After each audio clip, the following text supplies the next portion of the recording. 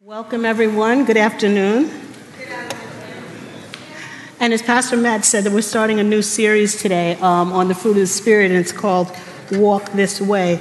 And our hope is that over these next few weeks, if you've been in church for a while, you've heard more than one or two sermons on the fruit of the Spirit. So our hope is that as you hear these messages, you allow the Holy Spirit to bring things to you in a new and fresh way. And also that you're prayerful about asking Him what is one particular area that you can allow Him to grow in you, one of the fruit that He draws your attention to. So today, our message is called Finding Your Place at the Table, the Fruit of Peace. Our scripture is going to be out of Luke 14, verse 1 and verses 7 to 11. And so if you need a Bible, feel free to raise your hand. The ushers will give you one, or you can follow the screen over here above them. Here's the reading of the word. One Sabbath, when Jesus went to eat in the house of a prominent Pharisee, he was being carefully watched. When he noticed how the guests picked the places of honor at the table, he told them this parable. He said, when someone invites you to a wedding feast, do not take the place of honor, for a person more distinguished than you may have been invited, and if so, the host who invited both of you will come and say to you, give this person your seat. Then humiliated, you will have to take the least important place. But when you are invited, take the lowest place, so that when your host comes, he will say to you, friend, move up to a better place. Then you will be honored in the presence of all the other guests. For all those who exalt themselves will be humbled, and those who humble themselves will be exalted. Amen. So let's pray. Holy Spirit, we ask only one thing for our time. We ask that you would give us ears to hear what you would say to us, and that you grant us that the eyes of our heart would be opened, that we can receive and take in those words and allow them to impact our lives. In Jesus' name, amen. So a few years ago, there was a movie that came out, pretty popular, and many of you will know it when you see the image coming on the screen. It's called The Devil Wears Prada.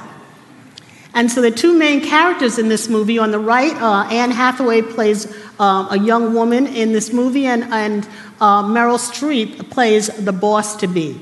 And so Anne is this woman from a well-to-do family. She's gone to Northwestern. She's very achieved. She's a journalism major, and so she's looking for her next step in life. And so she comes to Meryl Streep's office, who is the editor-in-chief of a glamour magazine. Think about Vogue. It's a high-end glamour magazine. And she's looking to get a job there. And so as they talk back and forth, one thing that poor Anne lets slip is she makes it clear to Meryl Streep that she's tried everything else, and that's why she's there looking for a job. So that's a tip. Job seekers do not say that. And so they're already off on a bad foot, right? And so Meryl Streep says to her, she says, what are you doing here? What do you want?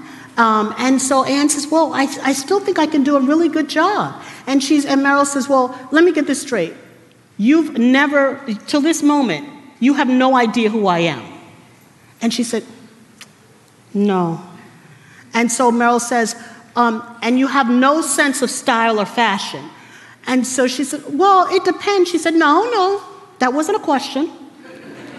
From that moment, this young woman, she had self-confidence. She knew who she was. She had her own sense of style. She had her own sense of who God had created her to be. And she was secure in who she was. From that one moment, that one exchange, she begins to go in a downward spiral in her sense of peace and her sense of identity and self-worth. She begins to question her clothing. She begins to question her friends. She begins to question her hair, her weight. Everything is thrown up in the air. And she determines that she's going to do one thing. She is going to change herself and change everything and anything about herself so that she can get the approval of this woman that she has never met until this moment. In essence, what she does is trade in all of her peace, all that's been built into her, all of her life, to get her to this point, she's going to trade it in for the approval of one person. And one lesson from this is that peace, inner peace, is really fragile. It needs to be nurtured. It needs to be cultivated. But the thing is that peace can only be cultivated in the true self, the you that God created you to be. Let me repeat that. Peace can only be cultivated in the true self, the you that God created you to be, not in any false image that the world would label or put on you. In our passage in Luke 14, Jesus comes to the Pharisees for whatever reason. I'll talk a little bit about that. They invite him to this occasion, and he's been ministering all around. He's been doing all kinds of miracles, as we know he is Jesus. And so he comes before the Pharisees, and one thing we do know, we don't know exactly why he was invited, but we know one thing. We know that Jesus was not a friend of the Pharisees. We know they didn't invite him because they said, oh my God, this guy, we've got to invite to our party because he is just awesome. We love him. No, we know that what they did not do is they did not want to see Jesus in any way, shape, or form. They had had enough of him. I think the reason that they invited him to the party is the old saying, you keep your friends close and you keep your enemies closer. I think they invited him because they wanted to see right up close and personal. They had it in their minds, if we get this guy and we watch him in the crowds, let's see him be a fraud. We know that he's going to mess up. It's just a matter of time. It's just a matter of time. So we're going to travel where he travels. We're going to watch him. And when he messes up, we're going to be there to see it. And we're going to be there to tell everybody, see, we told you to stop believing in this guy. We told you to stop following this guy. We are the ones that are here to protect you, which of course was a lie. Because the Pharisees had one goal. They cooperated with the Roman Empire for their own gain. And so that meant whatever it took, they were going to do to keep the status quo. Jesus was rocking the boat, and they didn't like it. They didn't like his claims of being the Son of God, this righteousness and all that. They didn't like it. They liked things the way they were. Now, the thing is, I can imagine what it must have been like. In a sense, Jesus comes in and everybody begins to stop. And, they start whispering and staring. Because haven't we all had that experience? You know what it's like to go someplace and somehow you just don't feel like you fit in. You just don't feel like the people there necessarily want you there. It's something about you that just doesn't fit into the scheme of things. We've all had that experience in one shape or form, right? But I know what it's like to be the Pharisee. I know what it's like to be the watcher. So at my train station, on any given day, there's always usually a man on the platform preaching his heart out, preaching the gospel, loud, proud, doesn't care about anybody else. And, I don't know how you guys, I don't know if that experience happens at your train station or not, and I don't know what you would do if you encountered it. But what I can tell you is what I do not do. What I do not do, when he starts preaching, I don't say, that's right, brother, preach it. Oh, yes, I'm feeling it. Oh, Holy Spirit, oh. No. And don't judge me, those of you that are not like, don't judge me. I know you wouldn't do it either. What I do, I turn, walk to my train. Fast as I can, get out of there. I don't want to deal with it. And the reason, and I'm not proud of that, I'm not. The reason I do it, though, is because I realize there's a part of me that just doesn't want God to come to me like that. I don't want to be the person with the 10-foot Bible. You know what I mean? I don't want to be that person. I don't want to be that Christian that people talk about. And so like the Pharisees, I allow myself to be offended. I'm offended that God wants to use this way. That's a flaw. Now, the truth is, We all know that we are God's handiwork. We know that He loves us. We know that He created us. He knit us together in our mother's womb. He called each and every one of us to be in this space, in this time, before the beginning of time. We know that. But the thing is, we also know it's really a challenge to live the true life that God called us to live. It's really challenging to live out of my God-given self and not to allow others to influence me and change me for their own purposes. And so the question is, why? What stops me? What stops you? What stops us from just living this God-given life as He's called us? Why do we stop short? Well, I have a couple of reasons that I think might help us. The first is fear.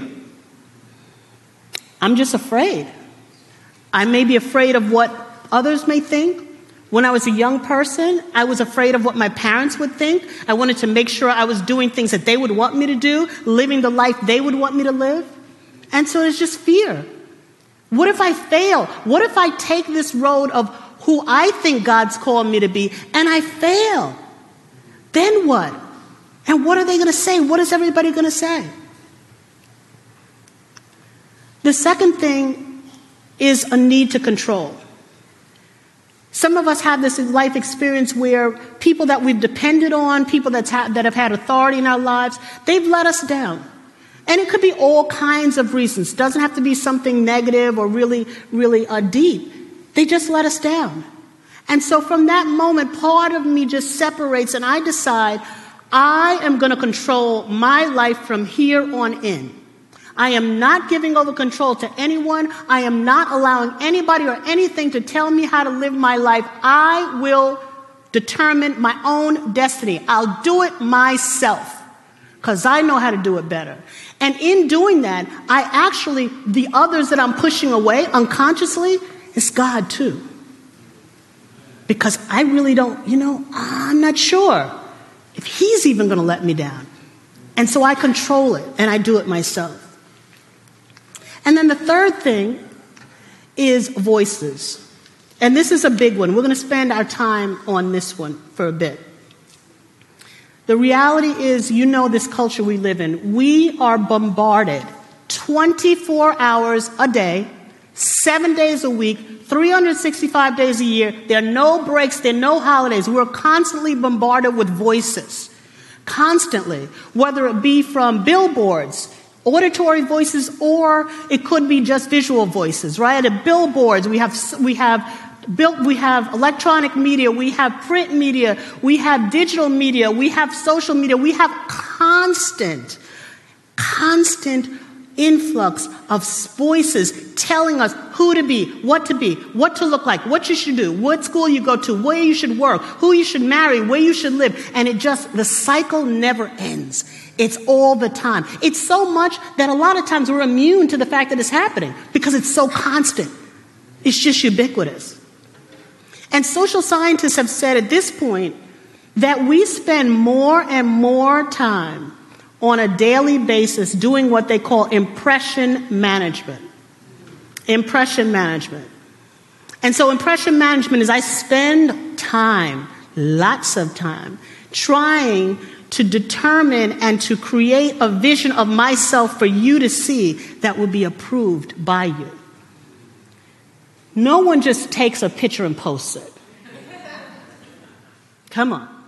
We got to crop. We got to get the right filter. If it doesn't look good, if I look fat, I want to take another pose. If you don't look good, you got to go fix up before we get the picture again. We have this whole process we go through.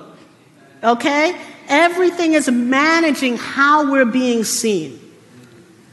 And the thing about our culture, too, which is really a little bit insidious, is sometimes we don't stay conscious with the fact that the media that's coming to us, it is designed and marketed to create dissatisfaction, right? Because dissatisfaction feeds consumerism. That's what we do. We sell stuff. To get you to buy stuff, I got to make you think you need the stuff. Well, in order for you to need the stuff, you've got to know that there's something wrong with you so you can buy the stuff that I'm selling. But then have you ever noticed that the stuff you buy is never like the only thing? There's always, next 6 months, there's always a part 2 of the stuff. There's always a next gen of the stuff. It's like, I thought this was going to solve the problem. Nope. That was for this year. Now you have to realize we've enhanced it. It's a better product next year. Now you got to buy that one. And you just go on this treadmill, right? You're silent. But I know if I go around and look at everybody's phone, there are very few of you are going to have a phone as old as mine, okay? We're constantly upgrading. And I just say it as a joke. It's not an indictment. But it just shows you how we live in this culture. And it's just natural. And it's become normative for us. The Pew Center did a study a while ago. And they surveyed 13 to 17-year-olds. And they asked them, what is the biggest thing impacting your peers? The biggest thing, 13 to 17-year-olds. 70% of teens said that anxiety and depression were the major thing impacting their peers. 13 to 17-year-olds, 70% said anxiety and depression, the major thing impacting their peers. So the reality is, let's be honest here. We're not in a culture where we're marketing peace. The truth is, what we're doing is we're breeding and we're marketing anxiety. And we make a lot of money doing it. And the trouble is, what happens is, as I begin to continually ingest the voices that come at me nonstop, if I don't have a filter and I continue to take those things in, I'm on the treadmill of now I'm taking in the voices. I have to adjust myself to the voices so that the me that I present to the world matches the voices, and then the voices go to another thing and I got to adjust, and I'm constantly moving, and it just becomes this infinity loop. And I'm always trying to become a better version of myself. The problem is, the better version is not real. It's just something created out there to continue us on the treadmill of searching. And when I continue that search, unconsciously, I'm distancing my thoughts and my ways from the path that God would have for me. Because remember, He's already created me. I have a self. But I'm over here managing this other self. And so I just keep sliding further and further away from the true self that He created me to be. And it creates more and more insecurity. And the further I get away from Him, the more insecure I feel. Whenever peace and wholeness that God has given us is sacrificed or put on the side burner, whenever that happens, we are also shortchanging the way that God can come and breathe life and breathe peace and breathe wholeness into us. If I don't have the peace that God offers me, then I'm going to find it someplace else. If I don't have the peace that He offers me, I'm going to look for it somewhere else, in my financial status, my education, my job, my kids. There'll be someplace else I'm going to search it, because we all need a sense of self. We need to feel whole. We need to feel at peace. And so if I don't have the true source of peace, I'm going to have a false sense of peace, because it's better than nothing. So one of the questions, as I was thinking and praying about this text, is I wondered why did Jesus bring the Pharisees this parable about a wedding feast and a place at a table? Like, why was that a parable that He felt that this particular group needed to hear? And so I think that there's a couple of really good reasons why he chose to go this direction. And I think the first is that He is challenging everything about our image-creating culture. Not just for the Pharisees, but for us here as well. Because a wedding, in Jesus' day, a wedding was the ultimate social occasion. A wedding was not just about a bride and a groom getting married. A wedding was about your family. A wedding was about your clan. A wedding was about your town. Who came to your wedding showed how important you were in society, and what you had at your wedding and how long it was all said something about you and your family.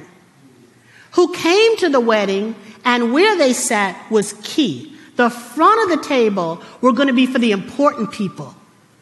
And certainly the Pharisees were always at the front of the table. Always at the front of the table. The front of the table were for important people, people with authority, people with power, people we wanted to impress. Those were the people at the front of the table. The back of the table, those were some other family members, the cousins, nephews, nieces, whoever. They were at the back of the table. And this is the world of the Pharisees. This is the world. Power and authority and your place in society dictated where you sat. That was the place of importance. But unfortunately, that's also our world. That is exactly how we live today as well. So these folks here, two on the end, celebrities, and the man in the middle is just that, the man in the middle. These three people represent what's being called the biggest college scam that the Justice Department has ever prosecuted, ever. So right now we're up to about 50 people that are being prosecuted in this scam, and the parents are being accused of paying admission people to give their children a seat at exclusive universities, Stanford, Yale, etc. Millions of dollars. One parent has been accused of paying $6.5 million for a seat at a college. $6.5 million. Now for me, as just this middle-class person, I'm like, what do you need a seat at a college for if you've got $6.5 million? Just give the kid the $6.5 mil. Hey, give them the dividends off of that. They'll be good. But that's me, okay? So instead of looking at them through that lens of, rich people problems, celebrity problems, oh my goodness, poor them, oh, you're going to prison, oh, let me just eke back a tear for you. I realized, and I thought about it as I was thinking about this text, these are just parents. And I think they equate with the Pharisees because what they show us is anybody can be consumed with anxiety and fear and panic. These people are, what if they just simply, regardless of how wealthy they are, regardless of how much talent and how popular or famous they are, they still can't escape the anxiety of what's going to happen to their children. Because if they don't live in peace, if they don't know the Prince of Peace, what do you think? How do you think they can avoid having anxiety? How do you think they can avoid fear? They're parents, just like us. And I know what it's like to be a parent and want the best for your child. My kids were in school, I constantly working with them, whatever the subject is, we're doing work, we're trying to do stuff at home in the summers, always looking for this other program, that other program. And math actually was my thing. I love math and I'm really good at math, and so I'm the parent that all children hate, right? Because I feel like, oh, spare time, let's do math. There's no kid on the planet that's like, yay. That was me. And so my daughter, at one point when she was in 6th grade, she was having trouble with math. And so, that's not going to stop us. We'll just do more math. We're doing math once a day. We'll do math twice a day. Weekends too. We're always going to be doing that. I was undaunted. That didn't bother me one bit. We're going to solve this math thing. Yep, we're going to solve it. But the thing was, it's not a bad thing to help your children. It's not a bad thing to want the best for them. That's not it. The problem was for me, I had so much anxiety. And so my anxiety about it was driving the situation more than really what needed to happen. You know, I don't know if you've ever found yourself in that dilemma. And so one year, when, like I said, when she was in 6th grade, she came home and she hadn't been doing well. And her report card, she brought her report card home, and it wasn't good. Her math grade wasn't good. And I was inside of me, I'm in panic mode, right? I'm in full-on panic mode, full on. But I had gone to emotionally healthy classes here at New Life Fellowship Church. And so I said to myself, I'm going to have an emotionally healthy conversation with my daughter. And so I prep myself. I'm channeling Pastor Pete and Jerry, like, oh, okay, what would they do? What would they say? And so I said, oh, wow. It looks like this didn't work out really well. Oh, how are you feeling? That was good, right? That was good, right? And she said, I'm great. Now I'm getting really suspicious. And the levels of anxiety, when I say my heart is racing, hands are getting sweaty. Oh my gosh, she really wants to be a failure. She's going to be, pushed it down though, because remember, I'm back to my emotionally healthy skills. Push it down, push it down, push it down. And I said, oh, well, that's interesting. What? Tell me about that. Why do you feel great? And she looked at me like I'm crazy. And she says, because now I know what to do. I felt this small. Because the thing is, she passed the test. She knew at that young age that her sense of self and her sense of worth and her peace did not come from any external thing. She knew that a class, a grade, did not define her status in the eyes of God. She knew as a child, she knew God loves me. I can make mistakes. I get to make a mistake and start fresh.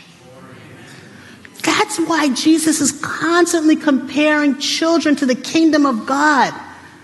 Because they don't have any sense of the world's pressure on them.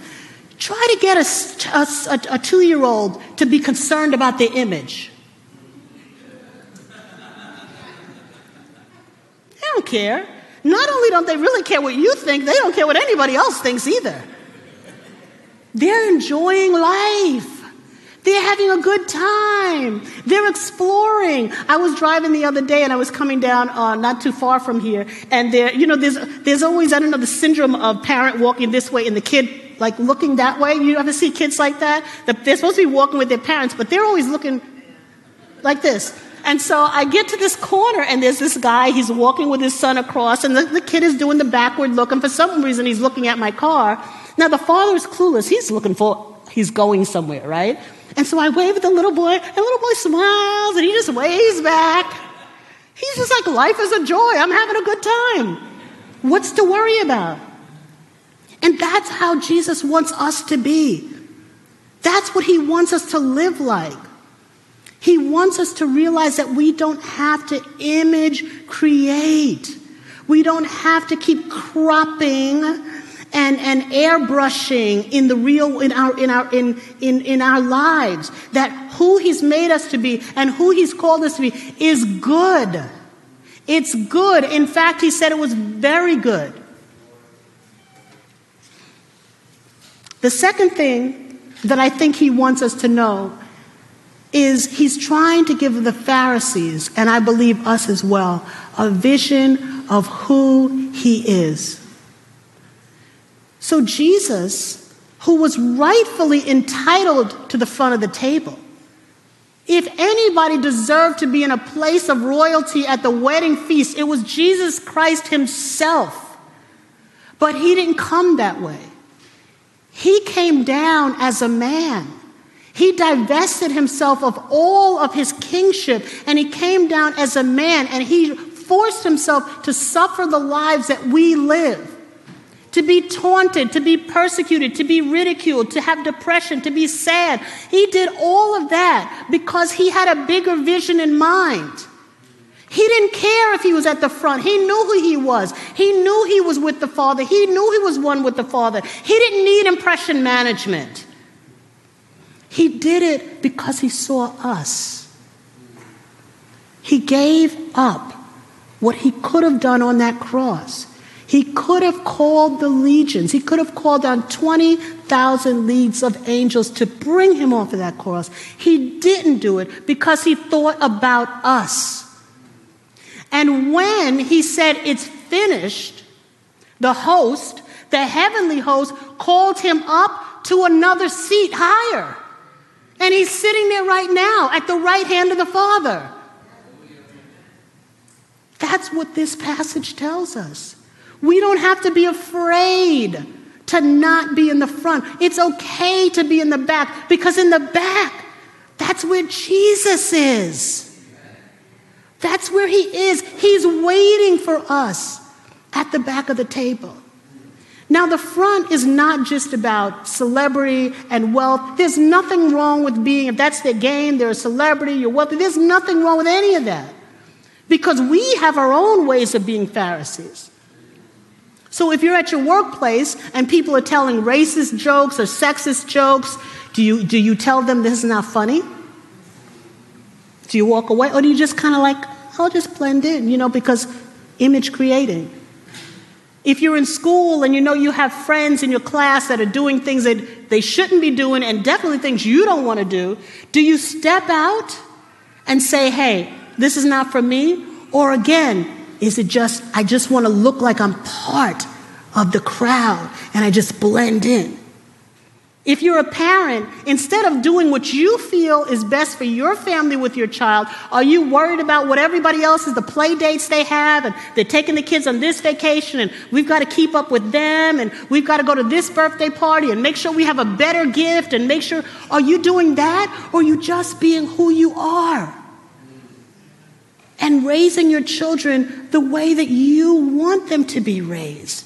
And if it's not fancy, and if it's not shiny, and if it's not glitzy, can that just be okay? We don't have to succumb to this image creation. Now, the other thing is, this takes work. It is not easy for us to live in our true selves. We can't do it alone, and we can't do it without any help. We certainly need God himself to breathe on us and to do a work in our lives. But we also need to do some things ourselves. And so one of the things that I think that helps me is to just get to God, to spend time with God, whether it be in silence, whether it be, for me, it's centering prayer. I try to do that anywhere from 5 minutes to 20 minutes every day, just to be in the presence of God, not to get anything from him, but just to have that peace for myself. And then community. Surround yourself. Be with people that encourage your true self. Be with people that love you for who you are, not for who they want you to be. We all need that. And then the third thing, which is a big thing, is acknowledging limits. I cannot be what everyone wants me to be. And the more I try to do that, the worse actually I feel. And I have to acknowledge and realize that if I can't do everything for everybody all the time, people are going to be disappointed in me. And that's okay. I have to be willing to let that be. Look, this is the thing. What I didn't tell you about the story with Meryl Streep either is that she on the outside looked wonderful, but inside, her husband wanted a divorce. Her children, she had no relationship with them. She was very disconnected with them. And she didn't really even have any friends. God is calling each of you to a different reality. He wants you to realize that he created you and crafted you uniquely for this time in history. He's not looking for you to be the person next door. He's not even looking for you to be like your spouse, your brother, your mother, your father. He's looking for you to be yourself. Because he created you. He knows what he's calling out of you. He knows what he put in you. And I'm going to ask the worship team to come forward. I have a question for you. If you are not going to live the life God called you to live authentically, who's going to live it? There is no other you coming. There's no other you coming in any other generation. It's only you. You are the only you.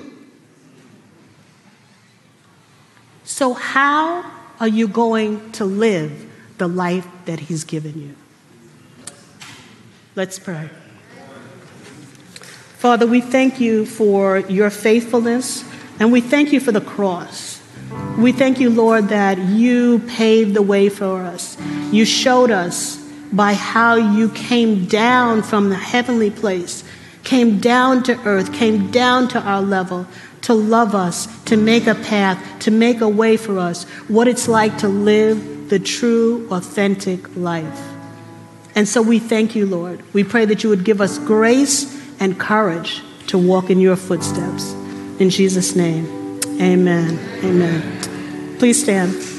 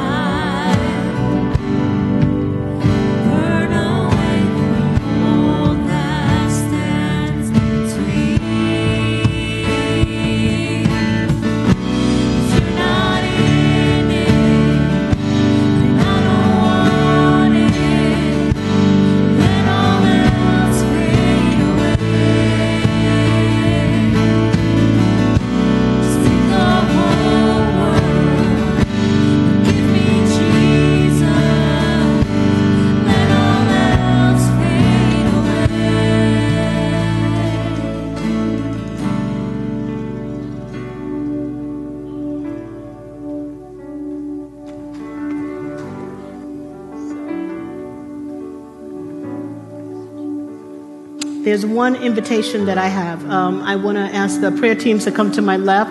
That'll be on your right, and those that are offering communion to come over to my right.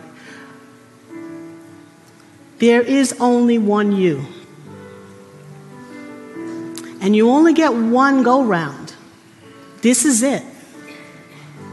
Doesn't matter how old you are. Doesn't matter how young you are. This is it. This is your moment. And so God's challenge is, are you going to step up? Are you going to move up, come up higher, and be who I've called you to be? Are you willing to take a risk? Everybody's not going to love your decision. Everybody's not going to applaud you. It may not make you popular, but you will find peace. That's the byproduct of living the authentic life that Jesus calls you to live. You will find peace, the peace that he's promised us. You will find it in your authentic life. And so for some of you, you need to come and just pray with somebody. That's part of the community that you may need. Just come and say, I've been living this false life. I have these layers of a false self on me, and I need grace to pull them off and to step out into the light. Let somebody pray with you. And for others, just having communion, just having a moment where you can be present with Jesus Christ will be what you need. We are in a time where there are so many voices trying to tell each and every one of us who we should be.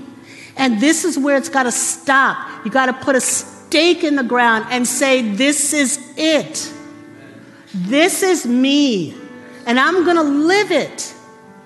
It may not always be easy. That's okay. Jesus is in it. He's in it.